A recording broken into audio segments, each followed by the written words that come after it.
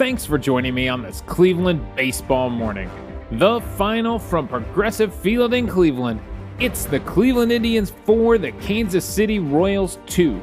The Indians and Royals split the two-game series early in the season. I'm Davey Barris, lifelong Cleveland baseball fan, and I want to talk about the actual game on the field, the thing I enjoy watching baseball being played. And it took a while. It took until the sixth inning for this game to get fun for Indians fans. Well, if you're a fan of strikeouts, that's not true. If you're a fan of strikeouts, this was fun from the first inning. If you're a fan of offense, yeah, it took until the sixth inning for this game to get good. And Jose Ramirez comes through twice in this game. Two two-run home runs for Jose Ramirez. And that was all the Indians needed because Shane Bieber was on the mound just throwing strikeouts like crazy. He only had 4 hard-hit balls off of him, according to Baseball Savant. So Shane Bieber was locked in. Jose Ramirez was locked in. And right now, that's it for the Indians. That's your team right now. Doesn't it feel that way? Maybe Emmanuel Clase, maybe Josh Naylor. I don't know. That's your team right now. So let's get into it. Let's get into the game. Let's get into the storylines. And like I said, the big storyline out of this one, the thing everyone is going to talk about is Shane Bieber's strikeouts and Jose Ramirez's power. All right, let's talk about Shane Bieber first. So he goes 6 1/3, could not get out of the 7th inning. Does give up 2 runs, although one of those runs was an inherited run that James Karinchak come around to score. 4 walks, 12 strikeouts for Shane Bieber. After 2 starts, he is leading Major League Baseball with 24 strikeouts. Garrett Cole is second with 21 strikeouts. Trevor Bauer, third with 20. Lucas Giolito, fourth with 18. Sandy Alcantara, I might not be saying that right, from Miami, he is fifth with 17. And these guys all have 2 starts under their belt, so everything's even there. So yeah, Bieber is leading the league in strikeouts once again. He does have 7 walks on the season, which is a little bit concerning. Last year, I think it was an insane ratio of strikeouts to walk. This year, not looking as great, but the strikeouts are still there. He's still getting out of it, even in, say, the first inning when he lets 2 guys on base. And has to work out of it because the Indians cannot have a clean first inning. He gives up a single to Benintendi. He walks Salvador Perez, but he does strike out Jorge Soler. I don't think Soler had a pretty good day at the plate. What did Soler finish? Yeah, 3 strikeouts for Soler. So not good. Not good. Where's the hat trick? The only one who got to Shane Bieber. The only one who really got to Shane Bieber. Benintendi played him tough. He had a single in the first inning and then drew a walk later in the game. Salvador Perez comes up in his second at-bat in the 4th inning. First pitch swinging. Bieber throws him, I don't know, he was probably trying to throw it for a strike, but he threw a curveball that was a good couple inches off the plate. It was well off the plate. And Perez, that dude is strong. That you have to be strong to be able to reach out and take a pitch like that. And he hits it to dead center field. He hits it out to center field. It goes 419 feet to dead center field. The announcers weren't sure. They gave the old Gamble drifts back and then realized it was a home run. It was 104.5 exit velocity on a pitch that, I guess he squared. I guess he got the barrel out there, but he really had to reach out. You would think you would lose some power reaching out that far, but no. Salvador Perez absolutely launches this ball into straightaway center field, into the trees there in center field, 419 feet. So that's the only guy. That's the only guy that got to Shane Bieber really today. Other than that, it was all about the strikeout and Bieber's pitch mix. He was using the fastball, of course, sticking with his 4-seam fastball, threw it 44 times, 43% of his pitches, threw 103 pitches on the day. he was throwing the slider a lot. He was really using the slider, and it was effective. We talked about CSW before, right? Called strikes and whiffs divided by total pitches. He was a 30% CSW on his fastball, which is good. That's pretty good. He was a 47% CSW on his slider and 45% on his knuckle curve. The slider, which he threw 34 times, he had 20 swings and induced 15 whiffs. Only one called strike. 15 whiffs and one called strike. They kept trying to hit that slider, and it was down. It was down and out of the zone, and they just kept swinging at it. Overall in the day, he was a 38% CSW. A little bit down from where he was in his first start, but that's really good. That is at an elite level for that stat. Looking at his pitch location, we talked last time about how all his fastballs seemed like they were up.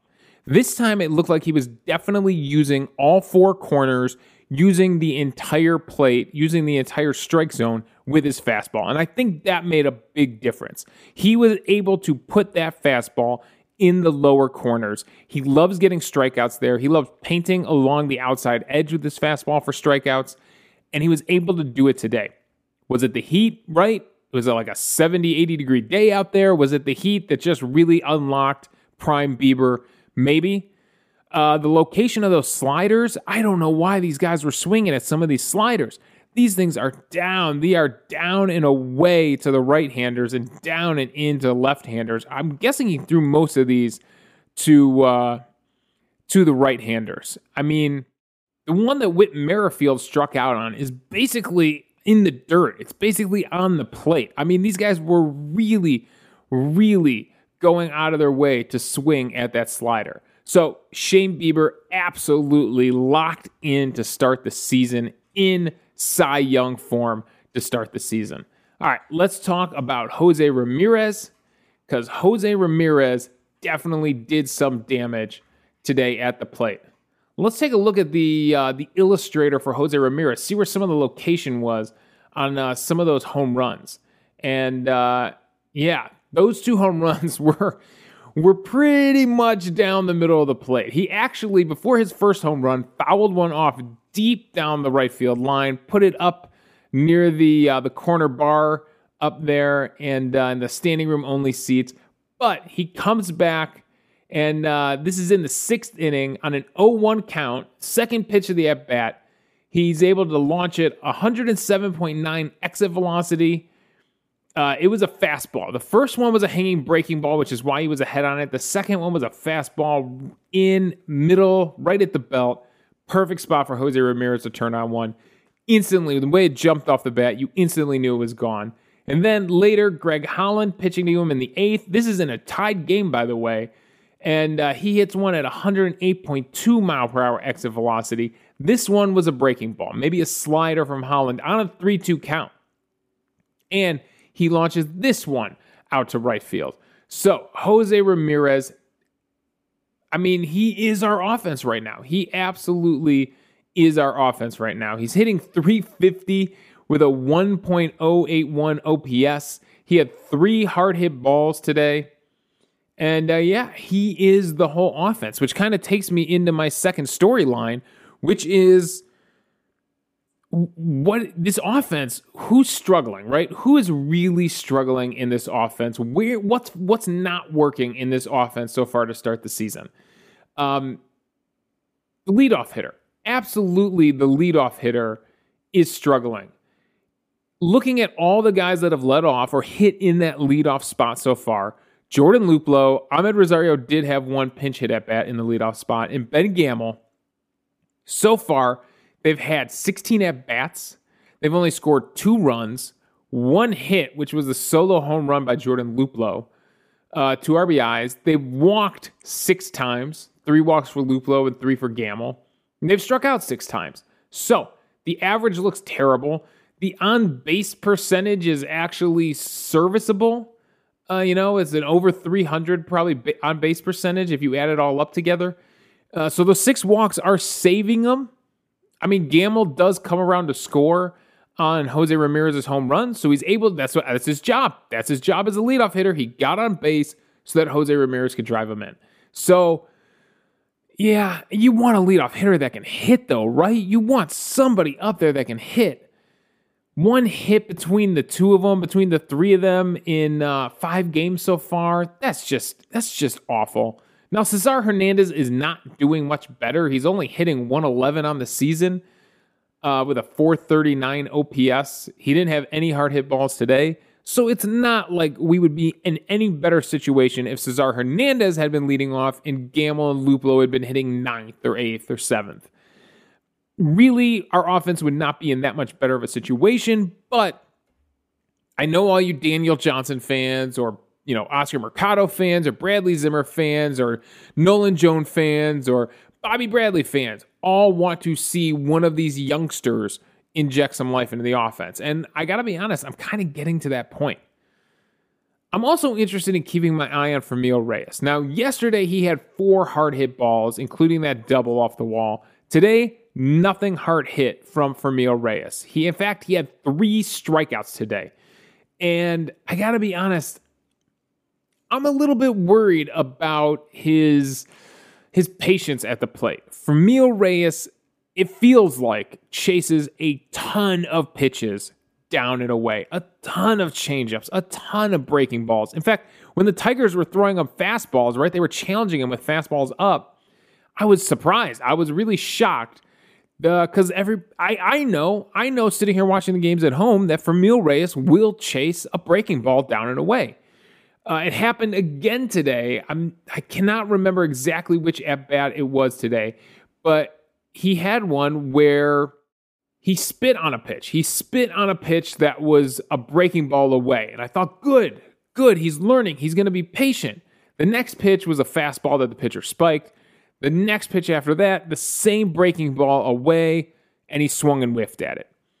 So looking at the numbers, actually looking at the data, on Baseball Savant, they don't have the updated data yet for 2021. But looking back at 2020 and 2019, his whiff percentage is pretty high when it comes to down and away. And it measures in half-inch off the plate increments. So just being a half-inch off the plate, he's whiffing at almost 100%. Almost 100% down and off the plate on the outside edge. Even the corner of the strike zone, he's at a 62% whiff. He's taken 21 swings in that little zone and whiffed 13 times. This was last year. This was in 2020. So yeah, Franmil Reyes really, really needs to work on being patient and laying off that pitch and letting it come back in. Otherwise, go the other way with it, right? That's the other option. Go the other way with it. So far, his spray chart so far in this season in 2021, he is not using the whole field. He's been pulling the ball a lot. He's pulled the ball 46% of the time, straight away 46% of the time, went opposite field only 7.7% of the time. That's not typical for him. Last season, he was at 27% opposite field. And we saw it with Miguel Cabrera in the very first game. If you can go out and reach that pitch, you got to go opposite field with it. He is still trying to turn on it like it's a breaking ball down the middle. That's not going to work. Now, this is not in any way just a Franmil Reyes thing. Like, I was like, okay, who's another right-handed power hitter that I can kind of look at, kind of compare him to? I was like, Nelson Cruz. Nelson Cruz would be a good comparison in the Central Division. And Nelson Cruz's swing, his whiff percentage chart is almost identical. It's down and away. I mean, that's how you're going to strike out a power right-hander. You're going to throw a breaking ball down and away. Or maybe if you have enough of a fastball, you can beat him high. But I can tell you his whiff percentage, even above the zone, is not a guarantee that he is going to miss that ball. So at the middle top of the zone, he's only at 43% and a 44% whiff. This is Franmil Reyes. So yeah, so Nelson Cruz, it's exactly the same. So it's just something you have to live with when you have a right-handed power bat. They're gonna swing and miss when a breaking ball comes down and away. It's a question of whether he can be patient. Lay off enough of those pitches to make that pitcher try to bring it back on the edge of the plate where he can reach it and where he can do damage. And we know he can go to the opposite field. We know most of his power is to right center field. We've seen it before. So look for that. Look for that to happen in the games coming up. All right. What else is going on with the offense? The other thing I think that's making people mad is there doesn't seem to be any rallies. Where have all the rallies gone? It feels like so far in 5 games, there's been one honest to God rally, one good rally. And that was that Sunday game where we ended up putting up 9 runs. It just doesn't feel like we're getting, piling the hits on top of each other. We've gotten a couple of home runs, right? We've gotten a couple of good home runs. Jose Ramirez saved us today with his home runs. But it just doesn't feel like we're putting together any rallies yet. And I think that's what's missing. That's the fun part of baseball. Yes, okay, if you hit 8, 8 would be insane. If you do hit 4 or 5 home runs as a team in a game, yes, that's fun. But the thing that really gets you excited, the thing that makes the crowd stand up and cheer, and John Adams bang on his drum, is rallies. It's rallies. It's logging a couple of hits together. It's stringing together a double, then a single, and then another double. It's things like that that really make for exciting TV, make for exciting baseball. And we're just not getting that yet. So that will be interesting. I think the problem is we're not leading off innings very well. So yesterday we pointed out that anytime someone got a hit or a walk, it came with 2 outs. And it's really hard to put a rally together like that. So if I were the Indians, I would really, really be concentrating on getting that leadoff guy on base and hoping something that can happen behind it, right? If you are leading off an inning, you got to be doing whatever you can right now to get on base and get something going. So those are the storylines. It was a pretty simple game. Bieber's striking everybody out. Jose Ramirez is hitting everything out of the ballpark. Even the foul balls are going out. And that's the storyline. That's the game. So other MLB news, before I get to my MVP for the day, other MLB news, I got to talk about Tyler Naquin. And Twitter blew up last night because Tyler Naquin goes off for 2 home runs, 7 RBIs against Pittsburgh last night, or 2 nights ago. And he even hit one out of Great American Ballpark. He hit one out of the stadium. This isn't a euphemism. He hit it out of the actual stadium. So a prolific power showing from Tyler Naquin, and everybody blew up on Twitter. And there were 2 camps. There were I can't believe we have to watch Ben Gamel when Tyler Naquin is hitting these home runs in Cincinnati camp. The Dolans are cheap. I can't believe they wouldn't pay for Naquin camp. And then there was the other people attacking them who were we all know Tyler Naquin sucks. He gets on these hot streaks and then gets cold. They were throwing him classic Tyler Naquin pitches down and in. Wait till they learn in the National League that all you have to do is throw high fastballs and he can't hit them. So these 2 camps are warring yesterday on Twitter. And I can't stop the war, but I can tell you that, remember, baseball is supposed to be fun.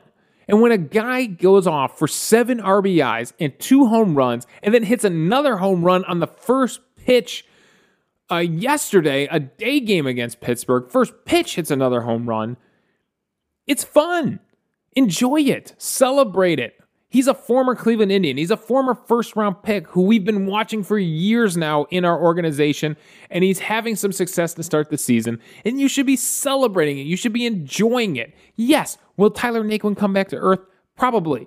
But on April 6th, Tyler Naquin was king. There was nobody better in baseball than Tyler Naquin with 7 RBIs. So stop fighting on Twitter about it and just enjoy baseball. It's the same thing about the Indians today. You can fight about how the Dolans are cheap, or you can enjoy the fact that Shane Bieber struck out 12 guys and Jose Ramirez hit 2 home runs. That's what I'm choosing to do. That's what I'm choosing to celebrate. Now, I tweeted this out. Those 2 guys are probably the 2 guys that you could build a whole franchise around. The Indians are kind of built around them right now, but we don't have a real long-term commitment to either of those players. Jose Ramirez has his option years. Shane Bieber still has arbitration. If you're the Indians front office, you have to be looking at this and go, these guys should be the franchise. Jose Ramirez has been red hot for a while now, right? A couple of seasons now. I know he went through that big slump. I think it was the beginning of 2019. But he's been rock solid for us for a long time. And Shane Bieber is, at a complete another level. He's leading Major League Baseball right now in strikeouts. He is arguably the best pitcher in baseball. And if the Indians front office is not thinking about how do we build around these guys for the next 5-6 years, then I don't know what they're thinking. Then they must be thinking full rebuild, because that's the only other option. So MVP for the day, of course it's a toss-up here. I gotta give it to Jose Ramirez. Shane Bieber didn't get the win. Jose Ramirez got the win, let's be honest. The 2-run home run in the 8th inning, he got that win. So, Jose Ramirez, MVP for the day. In the actual box score, the win went to Emmanuel Clase. James Karinchak actually gets a blown save because he comes in and gives up on the first pitch. He comes in with runners on first and second. First pitch gives up a single up the middle, which brings in that runner from second to tie the game. He does get out of the inning there with the score tied 2-2. Clase comes in, gets 2 strikeouts. Really excellent pitching from Clase. Great mix of his fastball, his insane cutter, and his slider. Really kept the hitters off balance. Not one hard hit ball off of him. And Nick Wickren actually comes in and gets the save on a really clean 9th inning. Only threw 8 pitches to get through the 9th inning. So a much better appearance from Nick Wickren in this one.